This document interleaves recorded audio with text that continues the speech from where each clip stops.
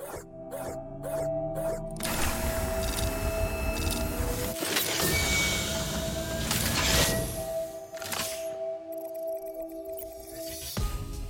I'm your host, Thomas, data scientist, data engineer, and you're listening Let's Talk AI.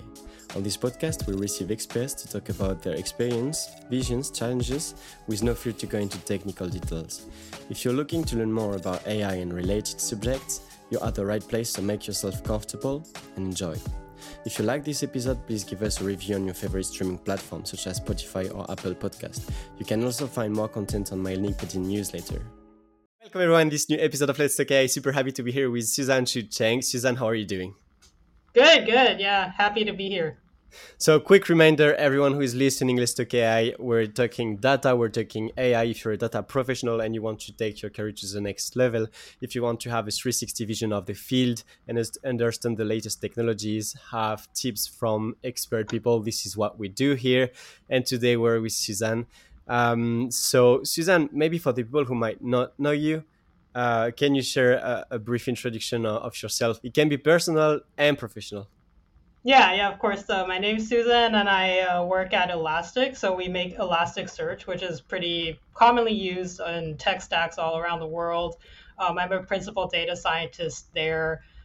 Previously, I was a principal data scientist in a fintech company, and before that, I worked also in telecom, so quite a lot of industries. In my free time, I like to do game development, play video games, and I'm also writing a book on machine learning interviews. So also some things there too. That's awesome. A book that will be published by O'Reilly.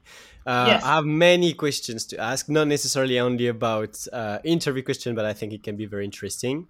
Uh, I think I would like to ask you. You mentioned that you have different patients and you have a very impressive career. What are you trying to achieve today, either as a principal scientist, but also in general? Like, what is your vision? I think it's fun for me to keep learning. So I think that's one interesting thing that attracts me to machine learning and data science, which is the field is growing very fast all the time. And I really think that it really satisfies my curiosity. For example, recently at work, I was working on generative AI, and that's new. And before, I was working on various new fields in machine learning. So that always makes me not feel a bit of boredom, I guess, if I was to do the same thing over and over again every Right. day. I can see. Um, I think what I would like to ask you about starting this episode, now that we know you a little bit better, would be make kind of a retrospective of like since you graduated and through your careers, like key moments, so that we can grasp the idea of what you've been doing and also what's your expertise.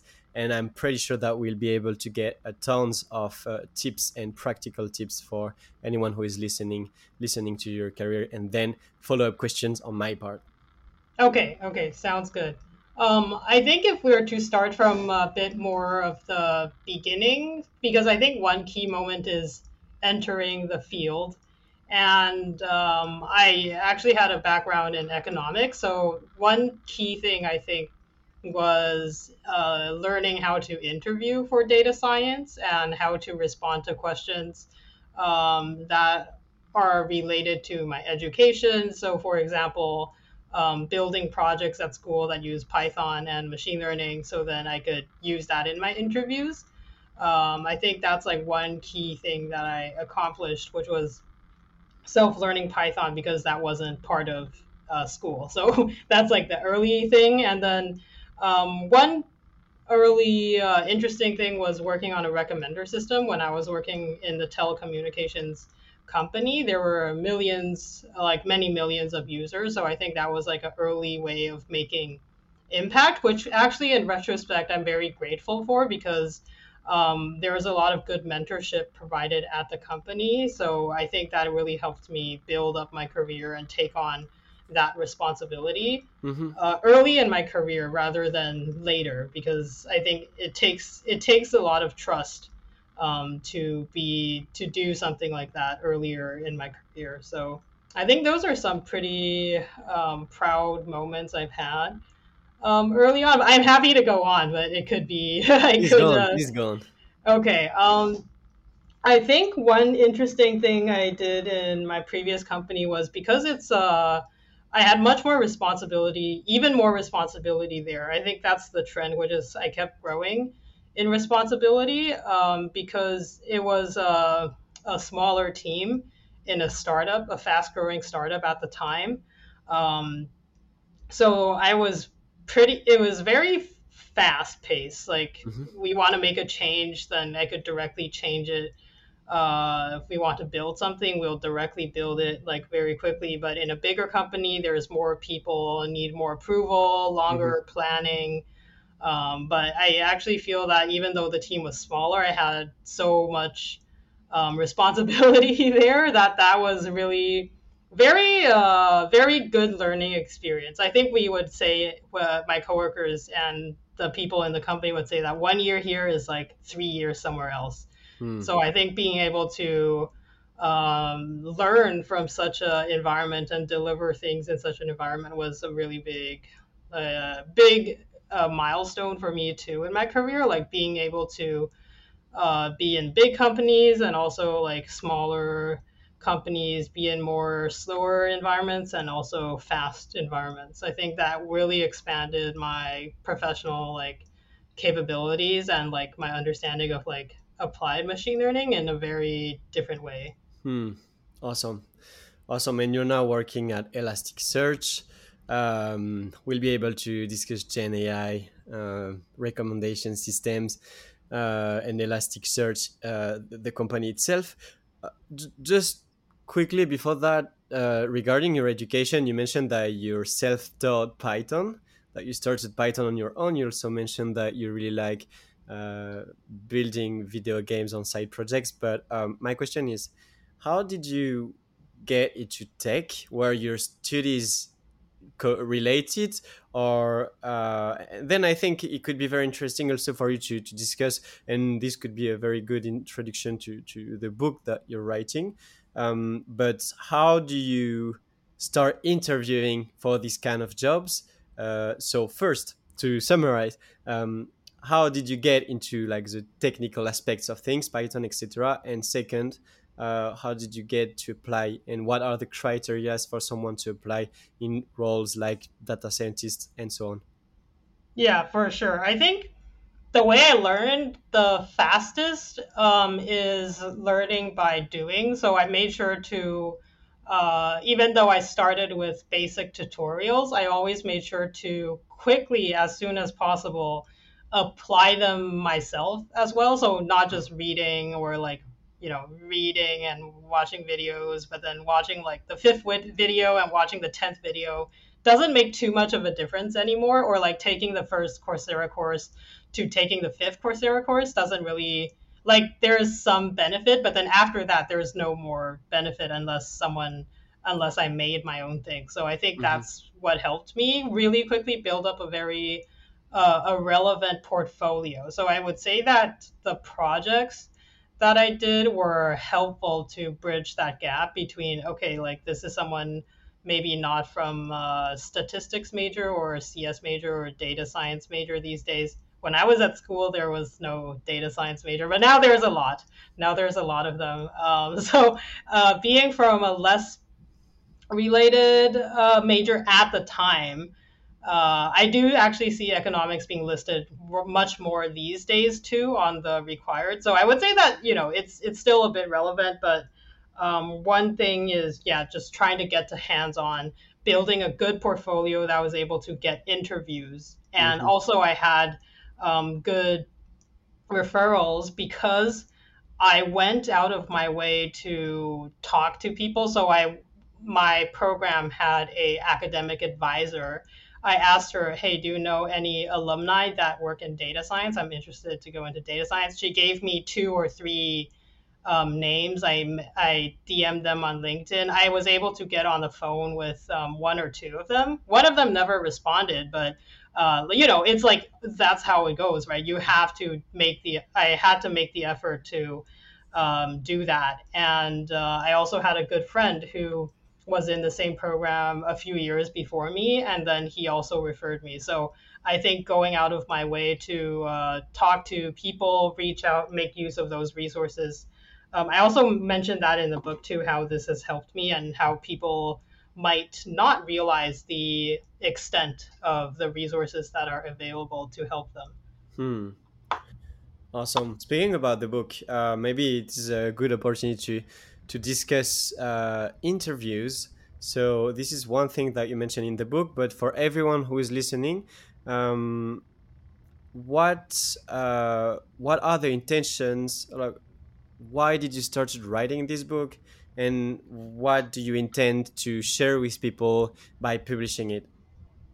Yeah, so after so coming from, let's say, less of a traditional background and also working in the field for a while now, I noticed a few trends. I think one is that the interview process is still very mysterious and also difficult. Every company has such different machine learning interviews. I've interviewed with a company, they only asked me coding questions, Python questions, and they didn't ask any data questions. And I've been through interviews where they mostly ask kind of technical deep dive or kind of system design machine learning related questions. I've been through ones where they ask like half and half. You know, they all are very different, and I wanted a place to just put down somewhere everything, almost everything, not everything, because then the book would be too big. About all these hidden signals, hidden expectations about the interview process that I had to learn many, many years. So, for example, one example of hidden criteria is when doing coding interviews or doing, let's say, it's a take home coding interview. Basically, it's expected that the candidate writes down some tests, right? Like Python, like you write some like unit tests or things like that. Mhm. I didn't know that until I had done a few interviews, and my friend had done that and wrote tests, and it was good. And also, when I was interviewing um, people, my manager was like, "Oh, like we have to look if they have tests." And I think there are such things that really help, but it's not mentioned anywhere. I don't see it anywhere. Online, it's mostly you can find the sample questions, you can find the question bank online, right? But it's like everything else. Behavioral interviews, I didn't know I had to prepare for that early on. I didn't know that different companies ask different things. I thought I was preparing well, and then I got asked something totally different. I didn't know how to talk to recruiters when I first started out. Just to summarize, there's over the years I've learned so many things.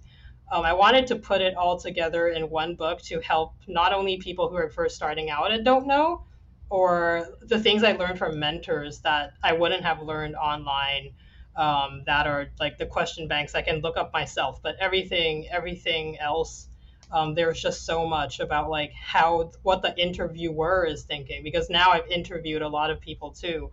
I know what to expect. I know Mhm. why we're asking this question. Right. And yeah, one even more surprising to me is people who have been in the field for many years, Hmm. when they go back to interview, they're always surprised, like, oh, wow, I didn't know they asked this. So I wanted the book to also be a place for not only newcomers, but even when I had been in the field for 1 or 2 years, I didn't know all of this either. When I went back to interview for another job, I was like, wow, like they're asking this. So I wanted to include all of that as well. Awesome. Now, now people will be looking out for this book. I'm sure that plenty of people will be waiting for it to be published. For example, when you do interviews at your current company, with all this expertise that you have and that you're building up into this book, can you share with us maybe some of the key aspects towards data science and machine learning that you're looking for into someone, and how maybe can people approach this framework of preparing themselves into Yeah, for sure. I'll interviews? share some key points here.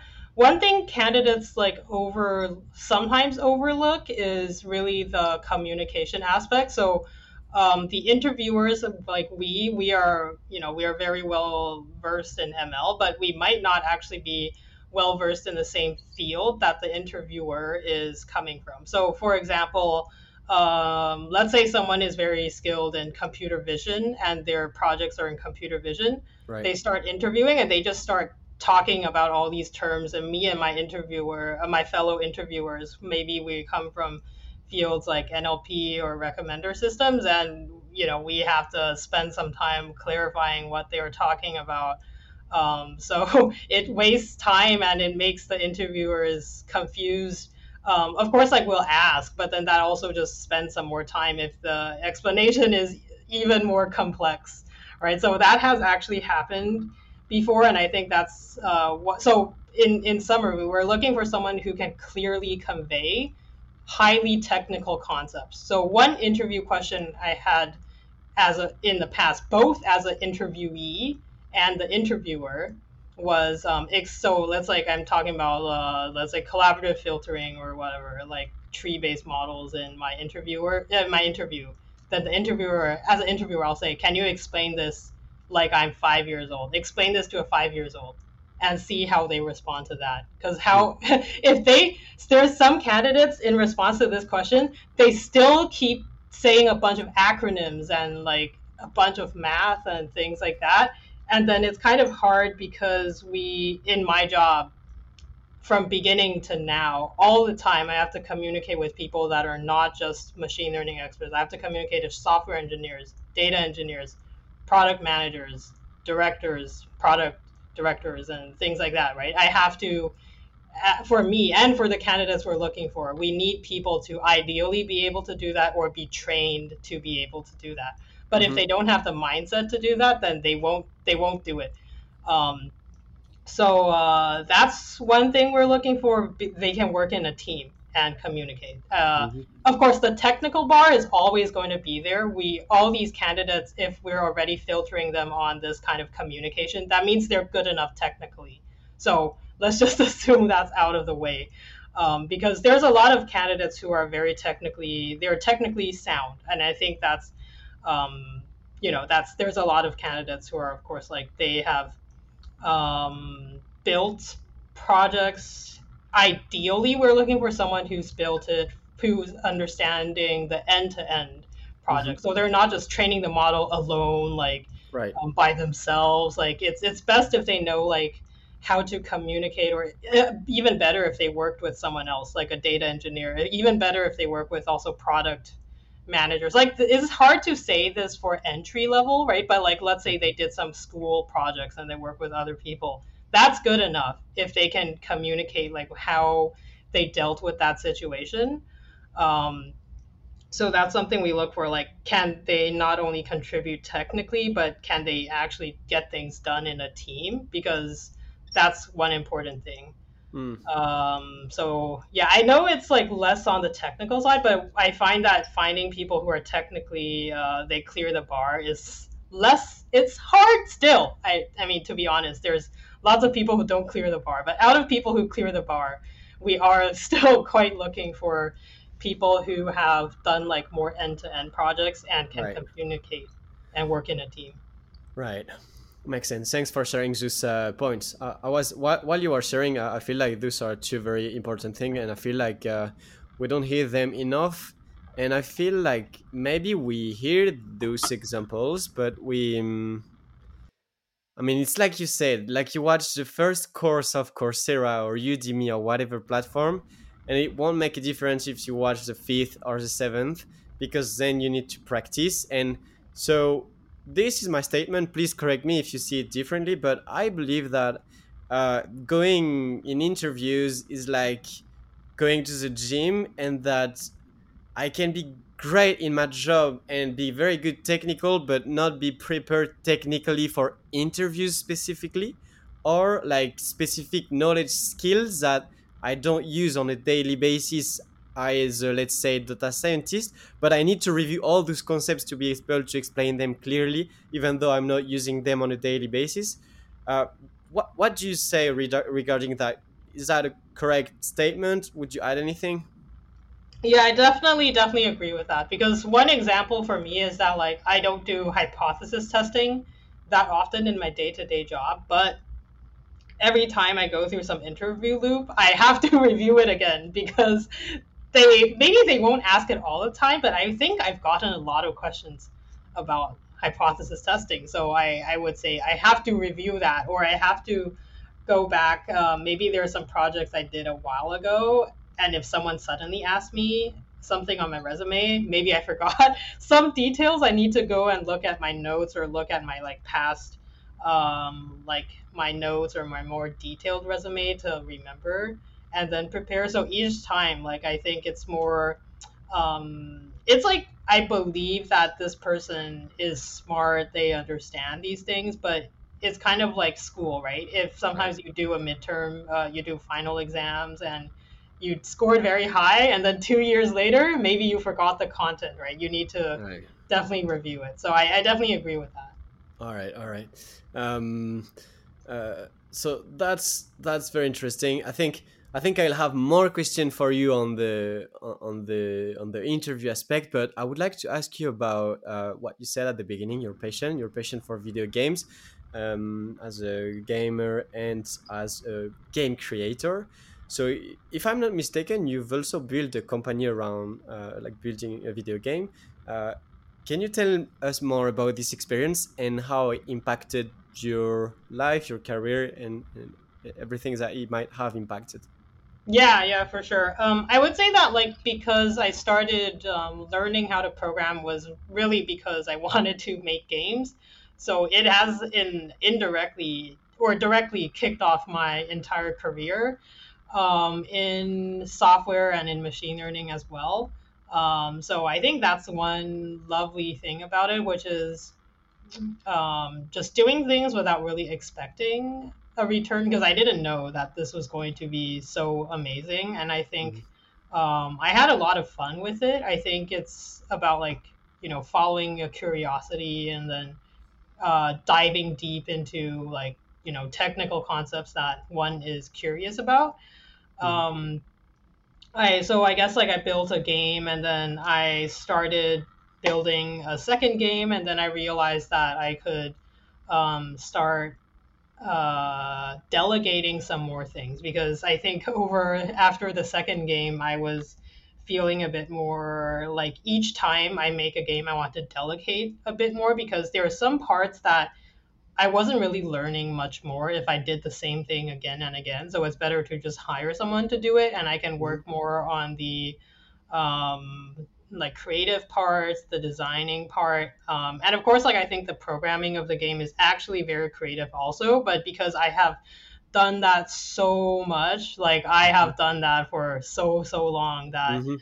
I was just like, I need to delegate this. And actually, that's helped me in my career getting promoted and things like that because part of the promotion to senior and beyond is actually like scaling up what they call like it's not just about my own code output but rather like other people's how I impact other people's code output. So there was a Right. book I read early in my career called The Effective Engineer Mhm. by I think Edmund Lau.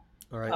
Yeah, I will kind of look that up. I'm pretty sure that's the name, but I mentioned this concept called like leverage for developers, and this all translates to machine learning as well, which is as a principal level or staff level a person like how do I make sure like someone junior on my team grows to be like a senior level or someone junior level, how do they grow, how does someone senior level also grow, how do I help them grow, because Mhm. this means like the any team that I am in will eventually 2x or 3x their maturity, Mhm. right? So this is what we call like developer leverage or mentorship, or whatever, and that requires delegation because I can't be everywhere at once. And Right. actually, I piloted that with the video game.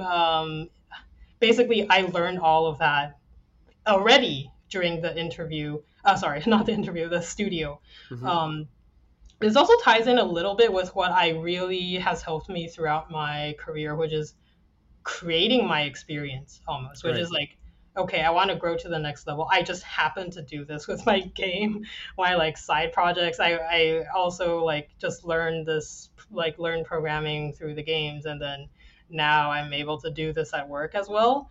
It just happened to be like a pretty nice create my own experience type situation. But for other people, right, like they have things like, I mean, you have to do podcasting, and some people have their other hobbies, right? You can People can definitely do that in their other hobbies as well. It doesn't have to be a programming related, because I think video games is like a lot of it was programming, but a lot of it is actually more like managing, because I don't do artwork, so I had to hire and manage like Right. artists, right? So Hmm. then it's like that is something I learned also that didn't impact my career that much when I was more junior, because I mean, no one's reporting to me, or no one's like being mentored by me when I'm a junior. Hmm. But like actually, like just a year or two later, that became so beneficial, just without expecting that. So, Right. people's experiences, some people lead meetups or volunteer at conferences, like Hmm. all that can help. Oh, you mentioned volunteer conferences. All right, I have one first little question before I have many other, but this Okay. is a very fast one, and it is definitely related to video games. My question to you is: did you ever went into your video game codes to solve a problem at work? Oh, actually, no. No. No, no. It's because the code used is pretty different. All the libraries and stuff are like quite With a different. stream. Yeah, unfortunately. Yeah, I've but never developed video games, but I would assume I thought maybe like if you had trained a model for like how things acts, maybe this model, but maybe it's different. I don't know. You can well. That's a second question that I had also. You talk about software and data science, uh, and so how would you like how what are the main differences between a data scientist and a software engineer, and like do you feel that one combines another, and would you feel that you're also a software engineer as you've been developing games and so on? So can you share maybe some insights about that and about how the models are implemented in games, if they are? yeah, yeah, for sure. So I think okay, I'm just trying to formulate this answer. So I think it's important for people going into machine learning to be good at machine learning, or like the things I'm doing requires a lot of like theoretical knowledge as well that I use like all the time, because if I don't know that, then if I just treat them like a black box, I don't understand how it works like underneath, then it's hard for me to troubleshoot anything, right? So it's kind of like Mhm. people who write code without understanding it. This analogy works for both machine learning and software, which is if you're just writing code you don't know about, when you're debugging it, it's hard to debug. It's easier to debug issues when you understand what's going on, really understand what's going on. And in machine learning, this is really important, because sometimes if the model is very bad, debugging it is going to be very important, right? Because, so for example, people building fraud models, Mhm. if it's just like such a bad model, they don't know how to debug it. Let's say Mhm. they suddenly start getting a lot of people who are able to successfully bypass, and that could lose their company, millions of dollars, right? So um, that means that if they don't understand how to debug these new issues when they come up, they're reacting all the time, right? Like there's always new things coming up. And when in my work in security and well, in Elastic, it's like there's always new ways that people can that we'll find that is like we need to use machine learning to detect this or that. They're always different. So if I don't Mhm. understand the underlying theory, I can't react to all these new situations. So I think, of course, like the machine learning, underlying principles are very important. Mhm. But why has I have grown more in like software maturity as I built the games and also did more stuff at work. I think for someone, it's just entering the field, they don't have to have both.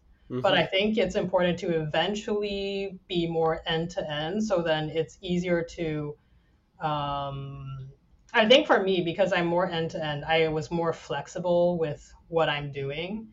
So Hmm. then that meant that I could take on more responsibility. People trust me with more responsibility because they know that I understand more pieces of the puzzle. Because I think there's that like pretty famous, there's like this diagram where it's like, I think like it's like a small box that's like machine learning algorithm, and then other pieces of like or like model deployment, like Yeah. data pipeline, like Yeah. yeah, development, deployment, and things like that. So it's kind of like the more you broader know about the entire system, and that includes software engineering or ML ops, ML operations, and model deployment, not just like this model, like Right.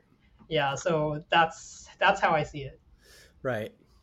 Yeah. I always think that data scientists should grasp and try to dive into the data engineer skills or software engineer skills, because it is so fundamental. And if I don't have the ability to understand the data flow and how everything is moving, how can I make sure that what I'm building is meaningful, because I have no overview of data and I have no overview of lineage and so on. So yeah, makes sense. Also correct me if I say something that you would add something or correct. But this is all right. Understood. Lesson checked.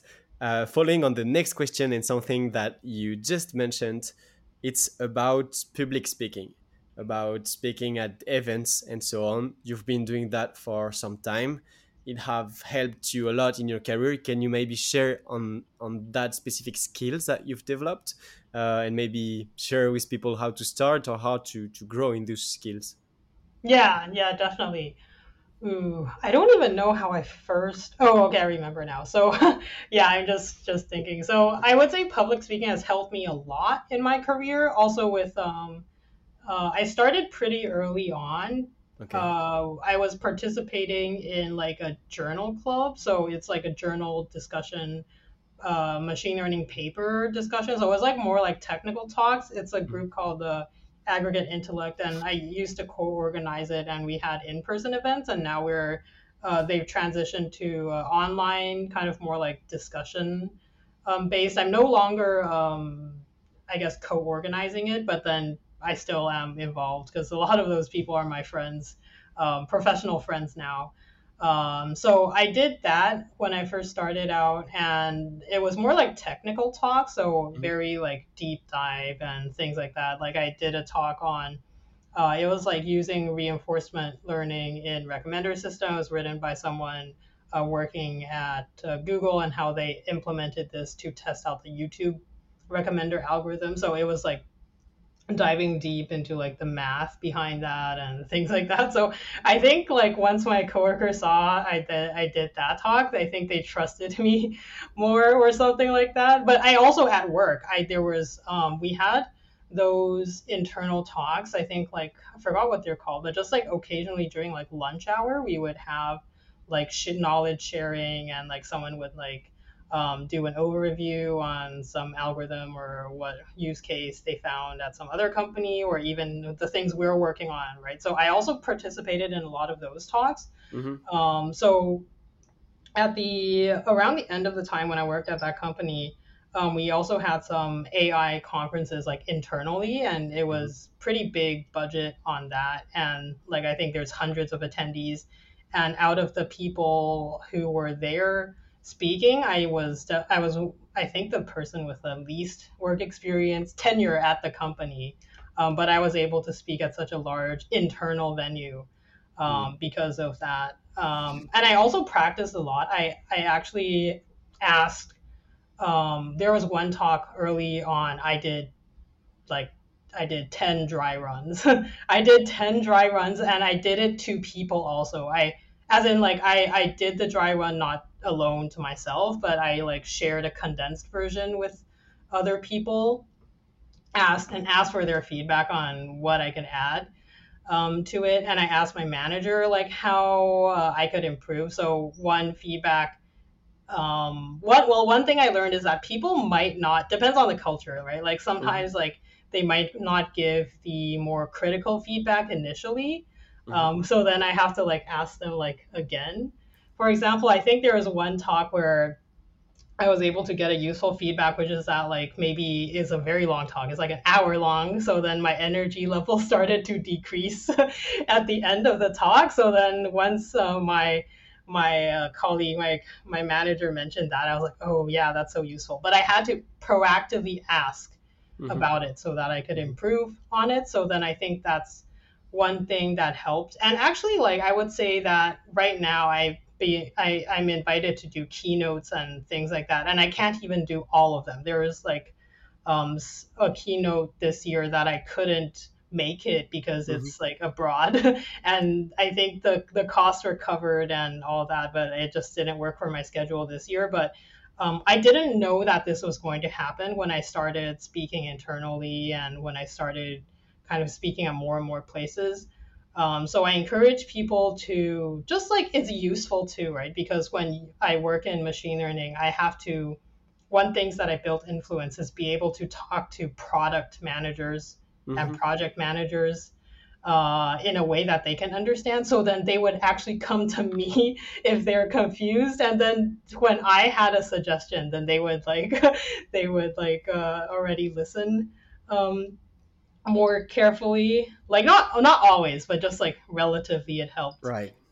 So I think that was like the small immediate benefit, but the long term benefit has been more than I expected completely. But Hmm. for people that I recommend how to get started is like through local small events, or like at your company, there are some events or things like that. Just like free, just talk at one or two places for free, do some practice. There's many ways to volunteer and do smaller talks. I Hmm. started very small, right? Just internal audience. Right. um, or like local. I guess there's also big audiences too, but just like started with a smaller group and low stakes. Hmm. Yeah, and then I think often people get more intimidated because it's like more they what they see is that like, oh, like Susan's doing like keynote, right? Hundreds of people listening. Um, but what is not seen is that like, oh, started with like some internal like five people, five people talk, not recorded or anything, just like make some slides and like go, right? So it's like all these like little things, like go from five people to like internal event to like a public 10 people event, and go on, right? Right. So yeah. Right. It's like a constant journey of self-learning improvements. I had one question while you were explaining. For example, when you mentioned that you explained some concepts and the mathematics behind. Um, So we are in this field of data and AI submerged with technologies. There are people very good at using those technologies. And in the machine learning space, there are so much libraries that makes it so easy to just load the model, fit it, and go with it. So I think my first question to you would be, if I were to start practicing my skills of explaining what I do, how would you approach um, like the topic that I should talk about?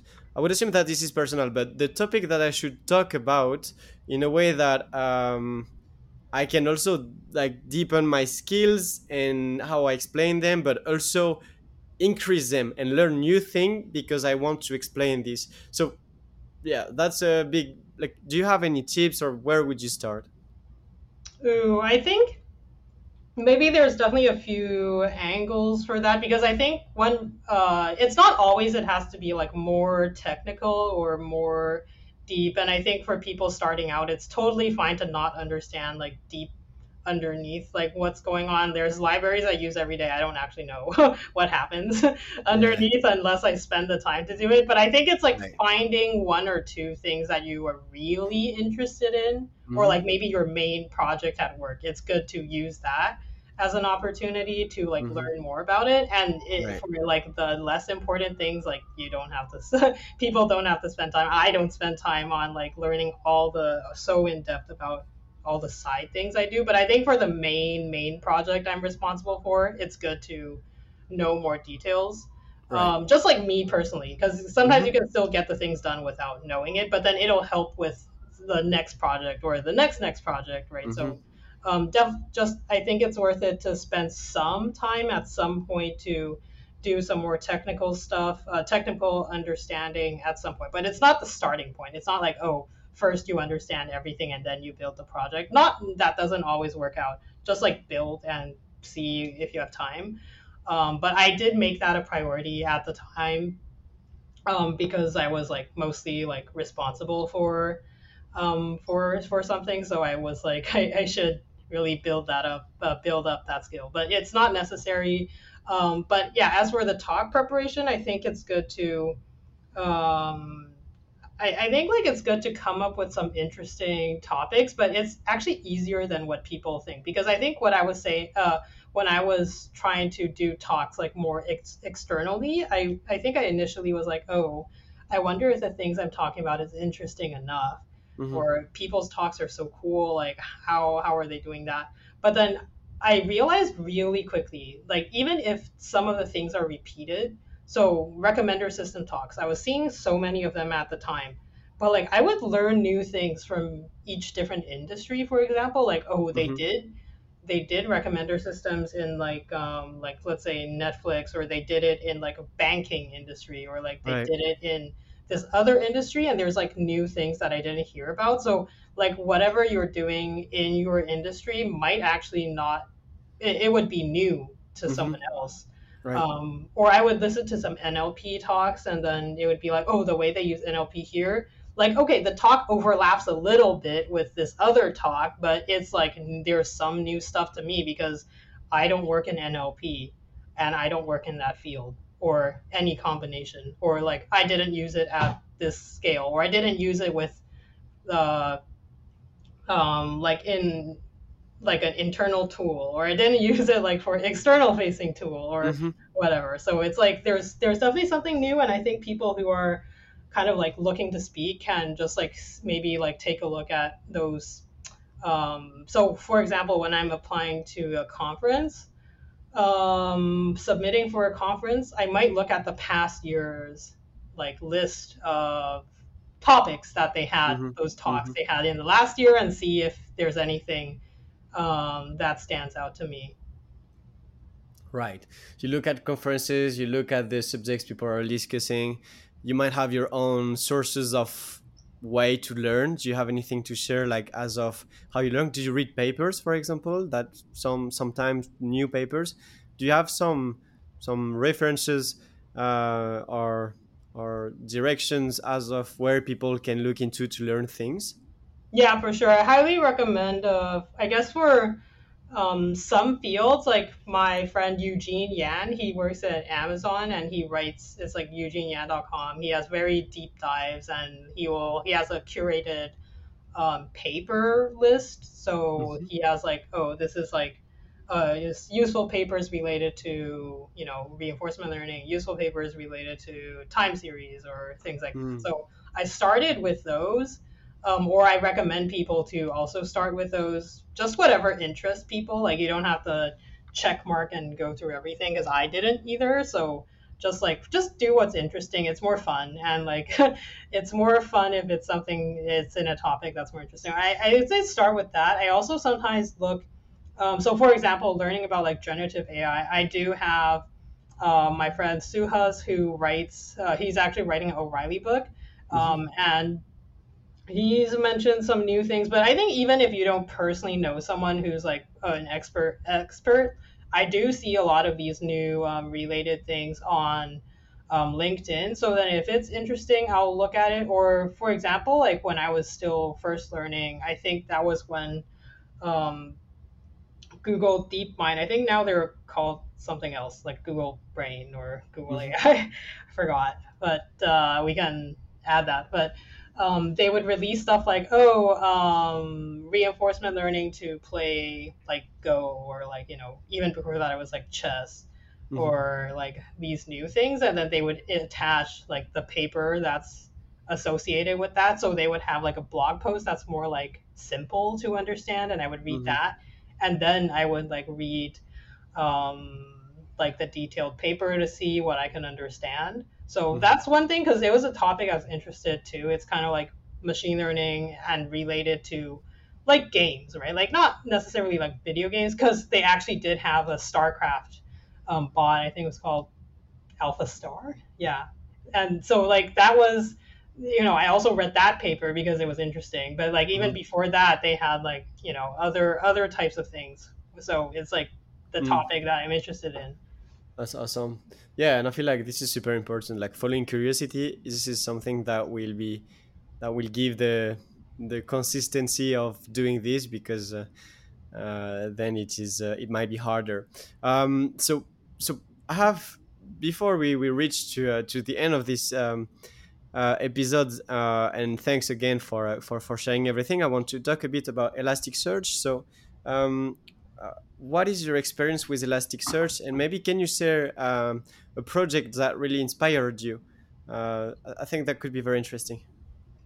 Yeah, for sure. So at Elastic, I would say that it started as an open source project, and now like some of the things have changed a little. But the thing is, Elasticsearch is a very commonly used, I'd say, tool in many different tech stacks. And we also, I guess, the way it makes money is kind of like Red Hat and like some Linux distributions. Is that okay? There's like free versions of Hmm. most things, free functionality for a lot of things, but then there's also these like paid support. So, for example, consulting that enterprises can pay for, and they can get support, customized support or consultants or things like that. That's not what I do, but just like that's what they can get. They can get support Hmm. if they pay. I'm not customer facing, but I just do. I just mentioned that to mention like the various products that we build on top of Elasticsearch. So one Hmm. use case is that like so customers, enterprise customers, they might be managing logs for many servers, hundreds of thousands of servers. They also hundreds of thousands of like machines, like laptops, things like that. They need all that data stored in one place and easily searchable. That's what Elasticsearch does, which is like just dump all the data in. You can do like text search or like fuzzy search, freeform search. But actually, since a few years ago, forgot exactly what year, we also introduced I guess, machine learning capabilities. So then that there's like vector search. We can use Elasticsearch also for vector search, which is like pretty big for NLP or like generative AI applications. Hmm. Um, so I guess just to sum up, Elasticsearch by itself is very versatile. People can use it to, Right. they just wanted to build a search bar in their app, for Hmm. example, right? So customers like big banks or I think like Instacart or DoorDash, Uber, Right. they even Netflix, and they use Elasticsearch in some capability. It might not be in their search bar like literally, but they could Hmm. use it for logging. They could use it for security or things like that. Um, so okay, where was I going with this? So I think that's the fun thing. It's very versatile, and then now that there's more of generative AI or NLP capabilities, because like one thing the traditional Elasticsearch is good at is called keyword search, which is like, okay, you're searching something. So like if you're finding something related to Python, you're finding something related to Java, it'll Hmm. show up the relevant results, right? Right. It's not necessarily like in a Google sense, but like if you had a database or a data store with a bunch of Hmm. documents, you had a lot of logs. You want to find the logs of something that's running a Python process, right? So that's called Right. keyword search, which is like, okay, you're searching for something, it'll match the words. It can have like, it can adjust for typos or things like that. We use like Hmm. some algorithms under the hood for distance measuring and kind of like proximity, things like that to pull relevant results up. But with generative AI, we can also type semantic search, which is like just like Hmm. asking it based on the meaning. So it's like instead of, because the way you Google or like just using Google as an example, but you can use this in any search bar, right? Which is like in Google, like sometimes we'll type in a more like keyword search way, which is like Hmm. instead of like how do I import pandas. Okay, let's just use that very example, right? So I mean that can match something too, but how would I realistically do it? I would Right. say import pandas, right? Like I would take out the what's those words? Like I would take out like any extra words Mm-hmm. or okay, so instead of saying what is the weather in Toronto today, that's natural language, Mm-hmm. semantic search, like meaning. I would just Yes. type weather Toronto, right? Yes. That's key. That's more like a keyword search Mm-hmm. way of like finding things. Or like for the pandas example, I might be like, let's say there's an error, right? I would just be like pandas, paste the error, or like something like that. I wouldn't be like, I encountered this error, like what do I do, right? But Right. then in one project I was working on recently was just like put like basically like natural, just like let's say there's logs, right, in Mm-hmm. Elasticsearch, in Elasticsearch data store. Mm-hmm. Um, we have this thing called Elser that can create embeddings off of that text. So then it would you could do some semantic search on it. So instead of saying just like Python or Java, I could search like what is related to object oriented programs, Mm-hmm. or sorry, programming languages, right? And because object oriented programming languages, on the meaning perspective, it is Mm-hmm. related to Python or Java. So you can find that with semantic search, but you can't find that with keyword search because it doesn't match the actual word, or it's not Right. like close in terms of like keyword search Right. specifically. Like that's a very generalized or broad example. Like there's more applications of that, but that's Mm-hmm. one recent thing that I found, which is like, oh, that's an interesting use of like Elasticsearch and like the Gen AI capabilities. And of course, like this can all be, we were using actually like GPT-4 for this, so it's not like, oh, it's all within Elasticsearch, but Elasticsearch was just one of the tools that can connect with, Right. the entire pipeline and life cycle of these things. Right. Right, amazing, amazing. I think I would like to add that Gen AI on top of that, and on top of this amazing technology. Uh, I'm not biased. I'm not biased, but Elasticsearch is something that it is taught, for example, in my master when I was doing my master degree. Um, uh, we studied Elasticsearch and its functionalities and so on, and generative AI on top of that, plus vectorized database, which allow semantic search and so on.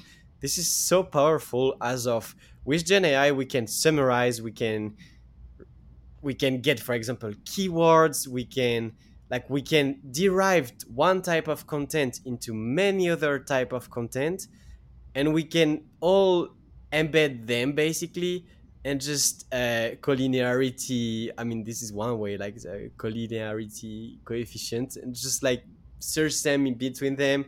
Mm, We can just count the, like, one example that I have for it's like asking of on a piece of content. For example, if I publish something on LinkedIn, asking on a piece of content, what is my audience, or what are the people reading this asking themselves, and like Gen mm, AI gives you 10 questions that you use your own decision to know what makes sense. But like this, in terms of opportunities and possibilities, I believe are very big, and I really look forward to see amazing things. And I mean, I would love to ask more about recommendation system and so on, because this is very fun, very interesting, and it have very big impacts in terms of the value it can add to users and to the world. Do you want to add anything specifically to that, or should I switch to the two last question of the episode? I think just like in terms of the tooling, like of course I work at Elastic, so I have used their tools, but I have also tried other vector databases also. Mm-hmm. So, I think for people listening to this, definitely try things out, learn, follow your curiosity and all that, but definitely consider using Elasticsearch also. Because I mean, I myself use it and I did enjoy using it. Like I'm not like making that up, but I myself as a machine learning practitioner, I'm more like I actually tried other ones before I even used our own as a vector store. So just that. Right, and this is a fun project that we're going to do on the show.